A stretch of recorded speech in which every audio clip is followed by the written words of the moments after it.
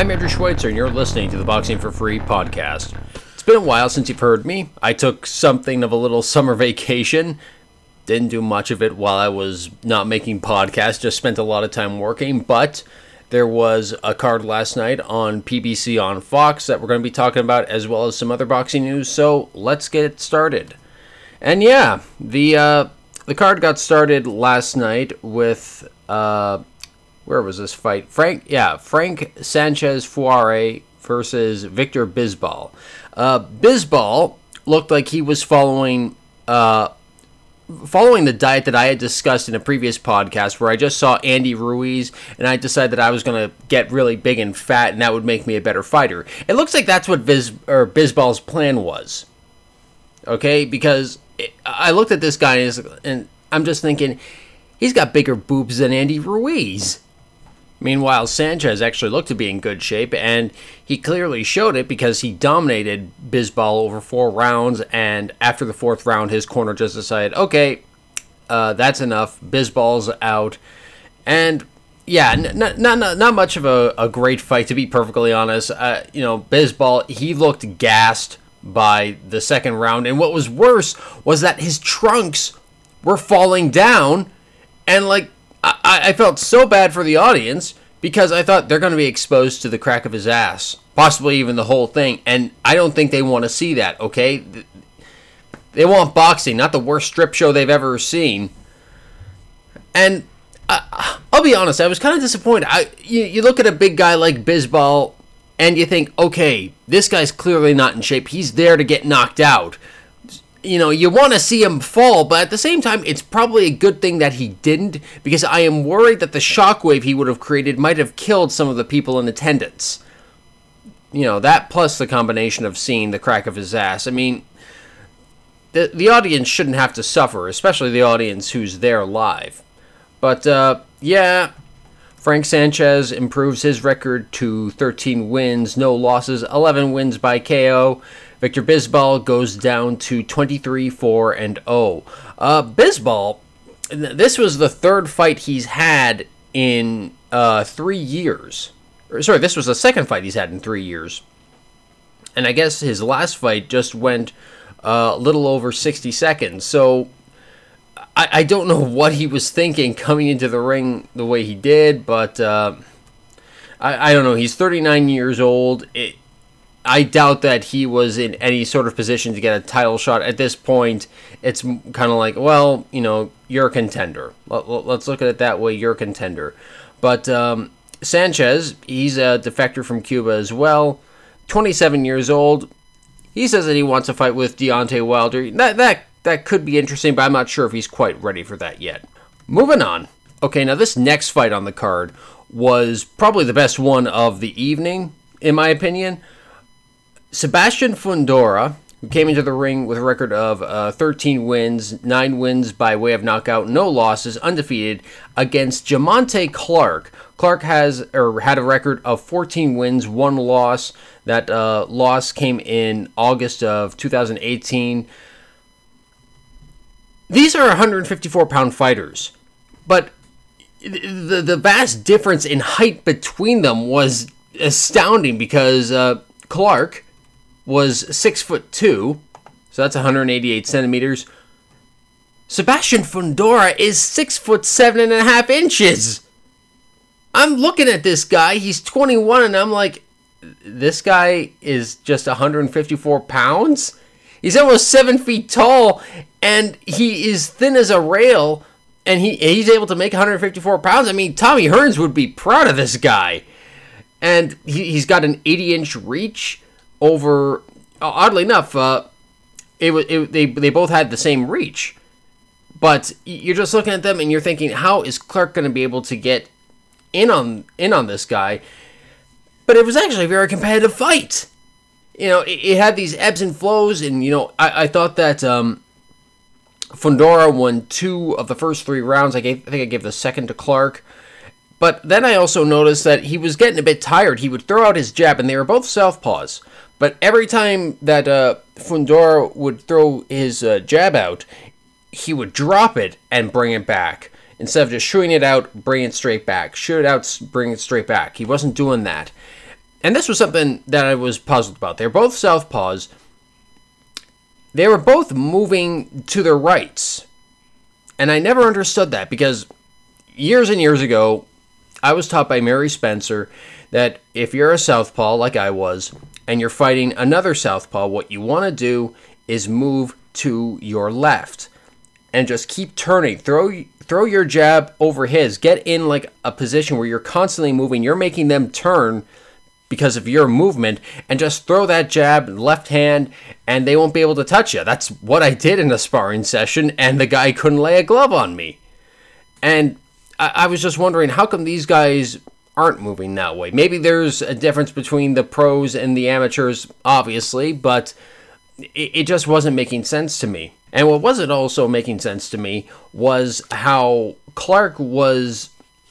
I think Fundora was a bit surprised that Clark was as game as he was, because I think a lot of people looked at Clark and just thought, okay, well, this is a guy who's come in to make the undefeated Fundora look a lot better, but Clark was not there to be an opponent. He was there to get the victory. That was what I loved about it. I mean, there were points where it's like, okay, this is where Fundora is starting to take over, but then Clark starts fighting back with such vigor, and, you know, it was a real back and forth fight. And I think by the 8th round, the unofficial score on PBC, he had it a draw. I had it a draw at that point. And then the 9th round, this was the part that was frustrating to me. And if you were following me on Twitter, you know what happened. But the 9th round ends, and then all of a sudden, the screen goes black. And I was like, oh, did something happen to the cable? I take a look at the cable box. Everything's fine. There's no problems with the internet, nothing like that. And I thought, oh, maybe, did the TV suddenly die? I mean, I did buy this TV years ago. It's secondhand, but, you know, is it still working? Click, and, you know, I just select a random channel, and I get taken to public television. Freaking PBS. And I'm like, okay, so obviously the Lawrence Welk Show is playing on PBS. What the heck is going on with PBC on Fox? And I'm a bit worried. I'm thinking, well, gee, what do I do now? Do I, you know, just sit here and wait like a moron watching a black screen? Or do I go back to the Lawrence Welk Show? I'll admit, I can be quite dorky sometimes. Hey, what's going on Lawrence Welk? And yeah, I can be a bit lame at times, but I'm not that pathetic that I'm going to say, you know what, forget about boxing. I want to watch Larry Hooper and Harmony sing Cab Driver. Cab driver, drive by Mary's place. I just want a chance to see her face. Don't stop the meter, let it race. Cab driver, drive by Mary's place. Okay, you know what? I'll admit, that is a catchy tune. And I'm just thinking, maybe I need to turn something on and off again. No, it's not that. It's the frickin' channel. The Fox Spokane outlet. This was, again, I'm living in a different country and I'm getting these American channels, but this was Fox 28 in Spokane, Washington. And it just goes, the screen just goes black. There's no sound, nothing. Almost kind of like it was off the air. And then when it finally comes back, the 10th round is over. I see that Clark has jumped on the ropes. He's celebrating. You know, Fundora kind of has this look like, I hope I get the decision. But maybe a feeling that he gave away, or that he may have lost the fight. Clark's corner was telling him, hey, you know, we need these next 2 rounds. They knew how close it was. Maybe Fundora knew as well, but he also knew that he didn't get it. But I thought, oh, well, how am I supposed to know who really won now? In my own heart. So I just thought, whatever. You know what? It was probably a close competitive fight. Whoever wins, I will probably be happy, and so they go to the scorecards. Ladies and gentlemen, after 10 rounds of action, we go to the scorecards. We have a split decision. Here are the score totals. Judge at ringside Kyle Sheely scores about 98 to 92 in favor of Sebastian Fundora. Judge Tim Cheatham sees the bout 96-94 in favor of Jamonte Clark. And judge at ringside, John Mariano, scores the bout 95-95, even a draw. The decision is a split decision draw. Now, it's probably not the decision that a lot of people wanted, but based on what I saw, again, blaming you, Fox 28 Spokane, I can't be too upset. It was a very competitive fight. I was very pleased that Clark, even though a lot of people probably just saw him, again, as the opponent, just come in, make Fundora look good, I was happy that he wanted to take the fight to him, that he wanted to win. But I gotta think that maybe Fundora's stock might have gone down in this, because people probably looked at all the physical advantages that he had. He's a taller guy. He's obviously bigger. He's got this huge reach, that maybe he should have done more, and maybe he should have. But, that's not for me to say.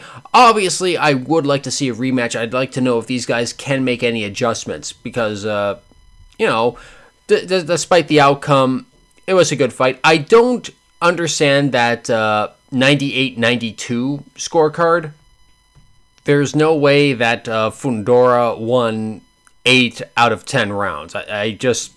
I can't see it that way.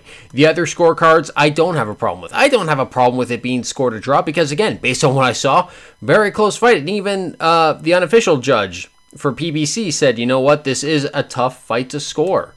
So, not obviously the outcome that we wanted, but it's the outcome we got. And maybe on the next PBC on Fox card, these two will fight again. Moving on. Now, Fundora versus Clark was the best fight of the night. The best performance of the night obviously goes to Erislandy Lara, who just obliterated Ramon Alvarez in 2 rounds. It was a mismatch the moment it was announced. A lot of people recognize that. I am not going to put any blame on Erislandy Lara at all for this being a mismatch, okay? He does not get to pick who he wants to fight. Otherwise, he'd get the fights he wanted, like a rematch with Canelo or a shot at Gennady Golovkin, which he's talked about before. But instead, this was a fight for the vacant WBA junior middleweight regular title, because Julian Williams has the super championship, and oh my god, I feel like my brain's going to explode just trying to explain the sheer stupidity of these sanctioning bodies with regular titles and super titles. It's just, shut up! Who is your champion in this division? It's either this person or this person. It can't be 2 people at the same time. Alright? Just stop it. Anyway, there was a bit of controversy before the fight even started, because this fight was for the junior middleweight title. Not going to get into whether it was a regular or super title or not, just the junior middleweight title, 154 pounds.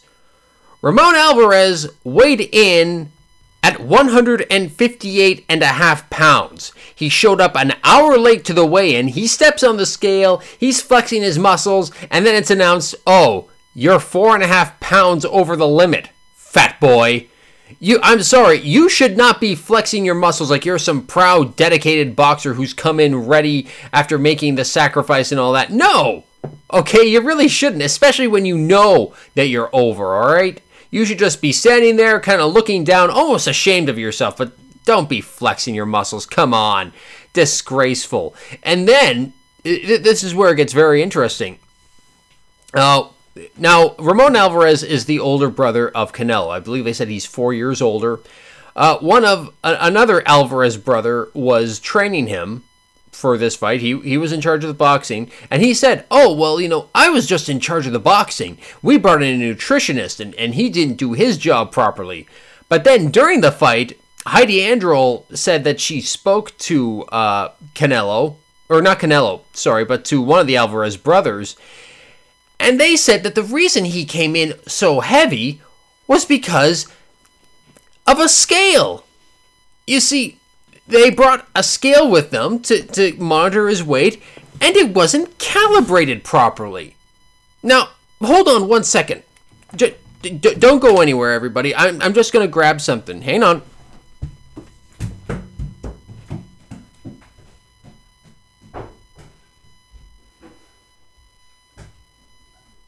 I got it! Got it. Okay. Alright. So, at my feet is a scale that I bought at Shoppers Drug Mart in about 2014, I don't know. This is not a difficult device to operate, so I am offering my services to the Alvarez family, all of them. I think there are like 7 brothers or something like that, and they all box. Apparently talent doesn't run in the family. Yeah, if the Alvarez brothers want to borrow my scale, they are more than welcome to. It's a great piece of Canadian engineering. I think. I mean, I'm looking for something anywhere on here that says made in China or something. But you know what? Shoppers Drug Mart is a Canadian company. I'm very, very certain that this was made in Canada. And the nice part is that, if it looks like it's off, there's a little knob that you can turn to kind of set it back to 0, to kind of recalibrate it. And here's another way to find out if your scale is working or not. Now, I'm sure that maybe Alvarez doesn't use a lot of weights in his training. I know that a lot of boxers don't, but he must have like maybe a small dumbbell, like maybe just a 2-pound one to hold in his hand while he's shadowboxing in the ring. I used to do that. Why not just take a 2-pound dumbbell, put it on the scale, and if the scale is saying that this 2-pound dumbbell weighs half a pound, maybe recalibrate your scale. Okay, I know this is probably going to break the piggy bank, but maybe go to, you don't have a Shoppers Drug Mart in Mexico or America, certainly not, but maybe go to a Rexall. Okay, I know you got those. We have those in Canada. Just go to any drugstore or a Walmart. I mean, good Lord, those are everywhere. And buy a scale, okay? Like, the most you're going to pay is $15-20. Like I said, it's been years since I bought this scale, and it served me quite well. Either way, it's here for the taking if you want it, Alvarez brothers. I mean, I don't understand this. It seems that whenever something happens to the Alvarez family, and they should really take responsibility for this or be put under a lot more scrutiny, they have an excellent reason for why they are not to blame. Canelo Alvarez, he's getting ready for his rematch with Triple G last year, and then all of a sudden, he tests positive for clenbuterol, a performance-enhancing drug. And what does he say? It was this tainted meat that the tainted meat, I've been poisoned. My meat has betrayed me. Probably not going to be the last time that happens. But, my meat. And it's like I told Oscar De La Hoya on Twitter before he blocked me. I asked him, if Canelo's making all this money from these fights, why the hell can't he buy some Alberta beef? That's some of the best beef on God's green earth, and you're just gonna sit by and let him eat this Mexican meat that is probably tainted? And also, how does this tainted meat get past 2 people who are butchers? His trainers, okay? The Roseo brothers. Weren't they butchers? I mean, I've heard that before.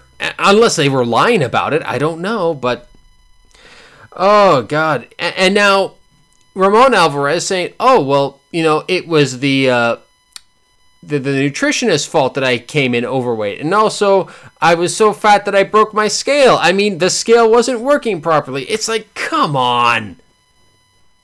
Yeah, not professional in the least. And I was very glad that at the start of the broadcast, the broadcast team of Joe Goosen, Lennox Lewis, they were really taking it to Alvarez. They were saying, this is unprofessional. Even Lennox Lewis was saying, I never had to come in at a weight limit. I was a heavyweight. I never had to make weight, but I always tried to come in at the best shape that I could be. And, this is just really unprofessional of Alvarez. Sorry, I put my foot on the scale. So, Lara gets into the ring. The American Dream, this Cuban defector who came in with a record of, I believe it was 25 wins, 3 losses, 15 wins coming by way of knockout. He had not won a fight since, I believe it was October of 2017. And since then, he lost a close fight to Jarrett Hurd. He had a draw with Brian Carlos Castano. But now he has a chance to get back the junior middleweight title with this victory over Alvarez. And I thought Lara has got to be careful because Alvarez, he's got that extra weight on him. I mean, ever since the weigh-in, he put it on, I believe they said it was like 18 extra pounds. So this guy comes into the ring at cruiserweight. He was 177 pounds. The light heavyweight limit is 175 pounds. This guy, he is supposed to be a junior middleweight, 154 pounds. He is literally blown up 4 weight classes. Joe Goossen was saying, maybe we should go back to the days of having the weigh-in the day of the fight. I just could not believe this. And I knew that Lara had to be careful because that extra weight, he would probably feel it. And oddly enough, as soon as the fight started, Alvarez kind of landed a right hand that kind of sent Lara back. Not sent it back flying, but you could tell that Lara probably felt the power, or rather the extra weight that Alvarez had. And so he's got to be cautious. But I was a bit surprised by Lara's his output. And I know that a lot of people say that Lara is a boring fighter. He's not that exciting. Also, this really annoyed me. Both Joe Goossen and Lennox Lewis, they kept referring to Lara as Laura. Okay, now maybe I've been mispronouncing the name all these years, okay? But I thought the name was Arislandi Lara. They're watching him saying, "Oh, Lara just landed a good right hand. Oh, Laura's got to be careful because Alvarez, has got that extra weight." It's like, is his name Lara or Laura? I'm going to go with Lara because that sounds a bit more masculine, and either way, I'm not going to get into that. That's going to get me in trouble.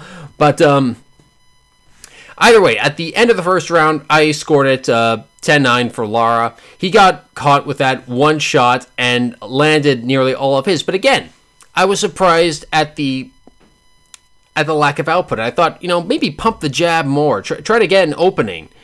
And so the second round begins. And again, it's not the greatest output, but I noticed that Alvarez's jab just slow and sloppy. And he had a look on his face of somebody who just did not want to be there. Like, you couldn't see the heart of the heart of a champion in him. I mean, obviously he's not. You couldn't see the eye of the tiger, nothing. And then again, this is all about the output, but then as I was starting to type something on Twitter about how Lara, if you're surprised about his output or lack thereof, Lara's a patient fighter. He's going to wait for that perfect opening, and as soon as he sees it, he's going to go for it. And just as I'm typing that, Lara lands a left hand, and then he lands another one, and that sends Alvarez into the ropes. It almost looked like he was going to fall through them. Make sure that you're not overweight. And Alvarez, he's out on his feet. No, he's not. No, he is out on his feet. The rope saved him from going down. Yes. And believe me, he's going to get knocked out right here. And I can agree with both Joe Goossen and Lennox Lewis. I kind of thought, well, is he on his feet? No, he's not out on his feet, but he's about to be. And Lara did not go rushing in. He took his time. It's like a lion stalking prey. He's just waiting for the right opportunity. And if you watch the fight, that's how Lara did it. He's not being careless.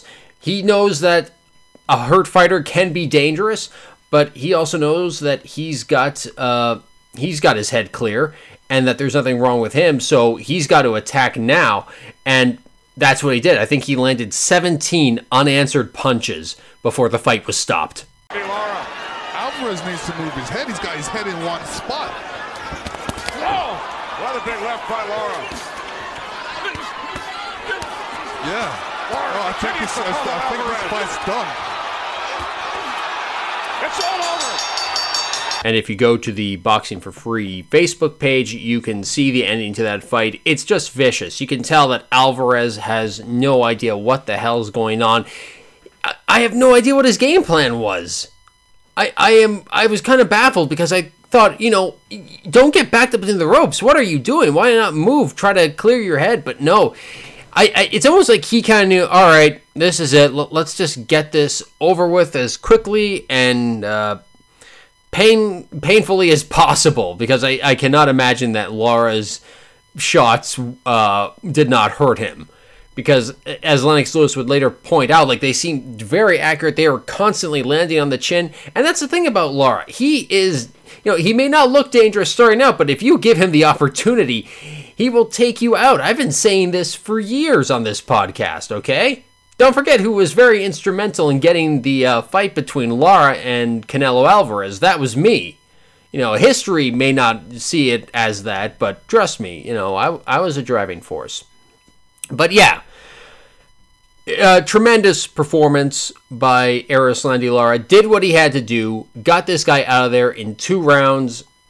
Beautiful. And what's even better is that he's got a junior middleweight title again. A lot of people were saying, rightfully so, that this was a mismatch. But I also saw a few people saying if there's anybody who does deserve an easy fight, it's somebody like Erislandy Lara. Somebody who has always wanted the toughest challenges.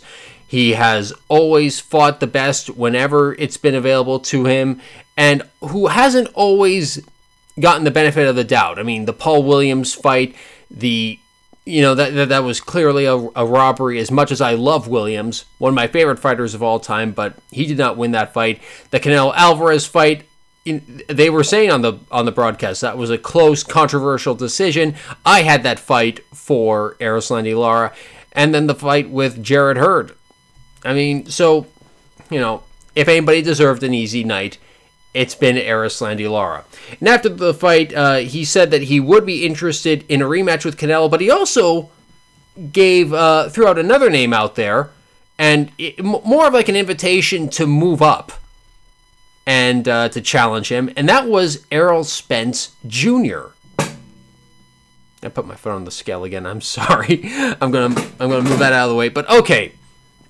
Errol Spence Jr., that kind of surprised me. I did not expect to hear his name thrown out, especially by Erislandy Lara. You don't usually hear that. You don't hear bigger fighters calling out smaller fighters, saying, come on up and fight me.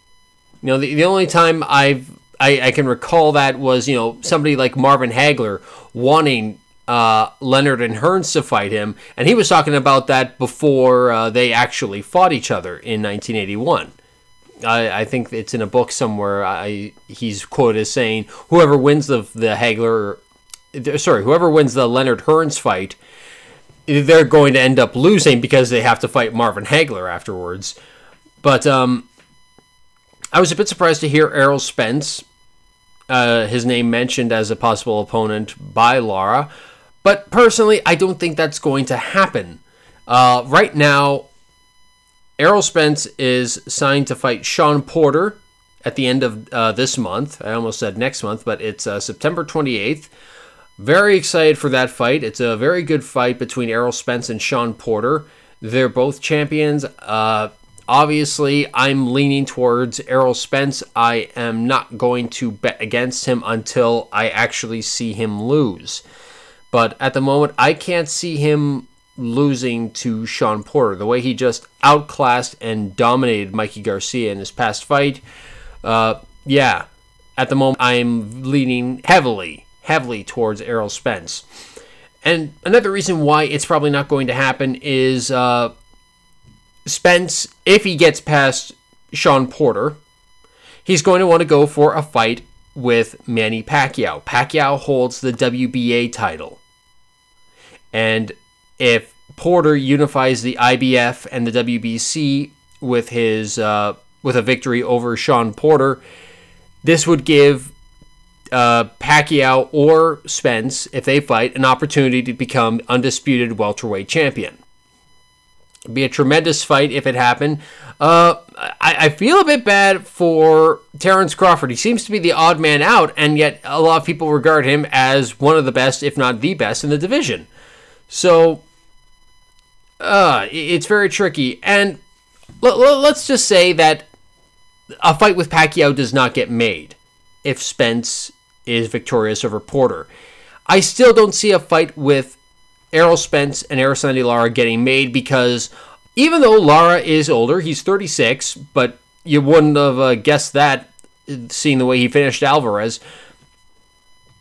Lara is, unfortunately, this has been his problem throughout his whole career. He is high risk, low reward. Okay? You can. He doesn't have the biggest fan base. He is very dangerous. He gave Canelo a very difficult fight. I still believe he won that fight. I'm sorry, and he does not make it easy to win. All right, ask Jarrett Hurd. I think the only way Hurd ended up winning his fight was he was able to score a knockdown in the final round. Otherwise, the fight would have been scored a draw, if I recall correctly, of course. But I don't see it happening. And I don't see a rematch with Canelo happening. All right? Canelo had to be forced in that fight. Okay? De La Hoya. I remember them talking about that fight, and he was saying, "Oh, bad fight. I did not want this fight for Canelo." Of course he didn't. He knew that it was not going to be an easy fight, and, regardless. But Canelo has bigger fish that he wants to fry, and the name of that fish is Sergey Kovalev. Which brings us to last week, when Kovalev had probably a more difficult than expected fight against the undefeated Anthony Yarde. Kovalev scored a TKO in the 11th round. I put a GIF of it on Boxing for Free's Facebook page, but what actually surprised me was that he knocked Yarde out with a jab, but it just landed right on the button, and it just sent Yarde back and down, and that was it. Good night. And it was more difficult than a lot of people probably expected, probably Kovalev as well. He looked like he was close to being beaten in the 8th round. Buddy McGirt told Kovalev actually at one point that he was going to stop the fight if he took similar punishment again, and you can tell that's weighing heavily on Buddy's mind, unfortunately, due to the tragedy with Maxim Dadashev. So that was probably weighing heavily on Buddy McGirt's mind, and it's probably going to for the rest of his life, unfortunately. But luckily, Kovalev was able to come back and knocked out Yarde. Like I said, beautiful, beautiful jab. Just threw it out there, right on the button of Yarde, and that was it. End of the fight. But now the big talk is a fight between Sergey Kovalev and Canelo Alvarez. And I'm thinking, okay, of all the light heavyweights out there, why does Canelo just want Kovalev? I don't know. Maybe I'm missing something. Maybe test the waters with a fight with somebody like Badou Jack, Jean Pascal. I mean, Jean Pascal looked very good in his last fight against Marcus Brown, but no, he wants Kovalev. As much as I do not like Canelo and his ability to get decisions when he doesn't deserve them, in my and many others' opinions, gotta admire the balls on him.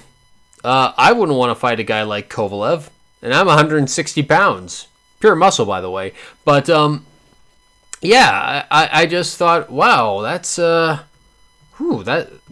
a fight that's, very interesting, but, oh, wow, I mean, very risky. But at the same time, based on how Kovalev looked in his last fight, I mean, hell, Buddy McGirt said that he was close to stopping in the 10th, and Kovalev almost looked out of it in the 8th round. Maybe this is just what Alvarez wants. Who knows? If the fight does get made, it would be very interesting. The question is, do you hold it in Vegas? Probably. I don't think a lot of people want to go to Russia. Maybe hold it in Mexico. That would be a huge draw. But we'll have to wait and see. That's all I've got for this podcast this week. I am probably going to be doing another one in the lead up to Sean Porter versus Errol Spence Jr. I might try to get Matt Lewis back on the podcast to discuss that fight, as well as, now this is another fight that I'm really excited about.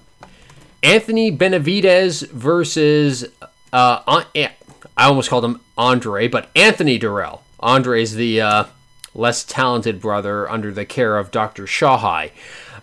No, but Benavidez versus Dirrell. This fight was discussed back in, so that would have been March. Yeah, Benavidez knocked out J'Leon Love. Just looked absolutely dynamic. He's 21-0, 18 wins by way of knockout. Anthony Dirrell, 33-1 with 1 draw, 24 wins by way of knockout. That only loss was in 2015 to Badou Jack. You know what? Very good fight, in my opinion. That's just mine, though. But I'm actually surprised that Dirrell is still fighting, because if I recall, last year I heard on a broadcast that he, I think it was a PBC broadcast, that if he didn't get a title shot by the end of 2018, or rather, doesn't matter, title shot or not, I thought he had said that he was going to retire and that he just wanted a title shot quickly, but in 2019, in February, he got one, won a technical decision, and the WBC super middleweight title. Now Benavidez wants that title back, because apparently it was stripped off of him, if I recall correctly. Either way, great fight, great matchup. I love Benavidez's power against J'Leon Love. I want to see this fight happen. And I also am looking forward to Porter versus Spence Jr. This is going to be a pretty exciting last quarter of the year for boxing fans, hopefully. Anyway, that's all we have for you this week. We hope you enjoyed the latest edition of the Boxing for Free podcast. You can find us online at www.boxingforfree.com. That's boxing, the number 4, free.com.